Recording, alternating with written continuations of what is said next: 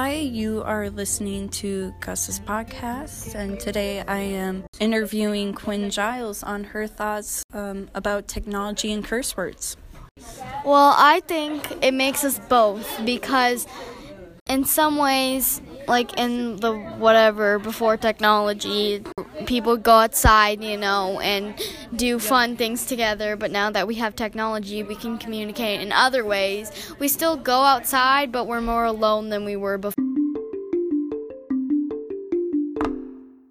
Do you think curse words have lost their shock value? Yeah, kind of, because it's typically in like middle school and high school, not so much in elementary school because they're like 5-year-olds, but they've lost. I hear people say them so commonly, it's like, well, what's the meaning behind them? Like, it doesn't even matter anymore because they say it in every sentence, and especially in like high school where people are talking about stuff and then just include curse words in their everyday.